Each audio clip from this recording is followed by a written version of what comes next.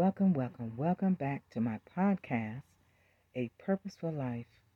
I am Janice Jones. Today's episode is entitled Tick Tock, Tick Tock, It is Purpose Time. At the beginning of the podcast, you heard a little ticking of a clock. And of course, we use time for everything. And when we think about it, just thinking about a clock, the hands go around and around, and it's just tick, tick, tick, tick.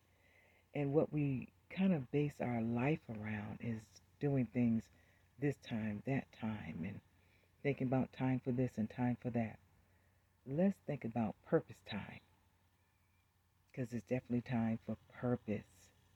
Now, some of you have already been on that journey of doing your purpose right on time. But for some that's kind of thinking about it, you realize time is ticking. And you still have time to do it because you're here. As long as you're breathing and you are living, you still have time. The one thing we do know, and I think we all can agree, time does not stop unless we turn the clock off. Or if we're doing a timer, we have a timer, we set a time and then it goes off because it reached that time. Other than that, time doesn't stop. Neither should we. We should keep going until we can't. Keep fulfilling our purpose until we have reached the point where, you know what, I've did it. I've done this. I've done what I'm supposed to do. I'm good now. I'm happy. I'm fulfilled.